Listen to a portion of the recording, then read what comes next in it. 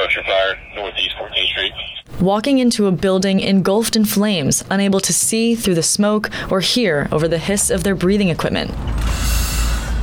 Gainesville Fire Rescue firefighters understand how dangerous their job is, but they know they can trust each other and the rigorous training they go through. Reports of somebody trapped on the second floor. Lieutenant Bubba Ennis was an acting captain in charge of live fire training this October.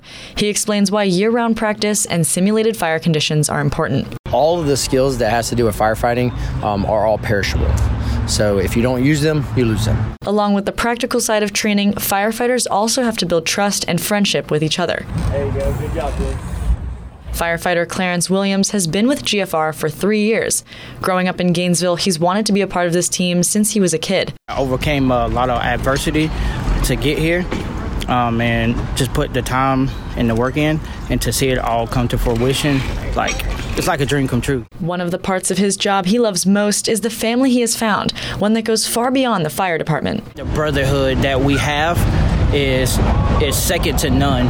I mean, a lot of us hang out with each other after work. We help each other with their personal businesses, go golfing together, all that stuff. Now he's working in recruitment to give other people the chance he'd always dreamed of. Now I get to work for a department and give back to my community at the same time. So it's a blessing, honestly.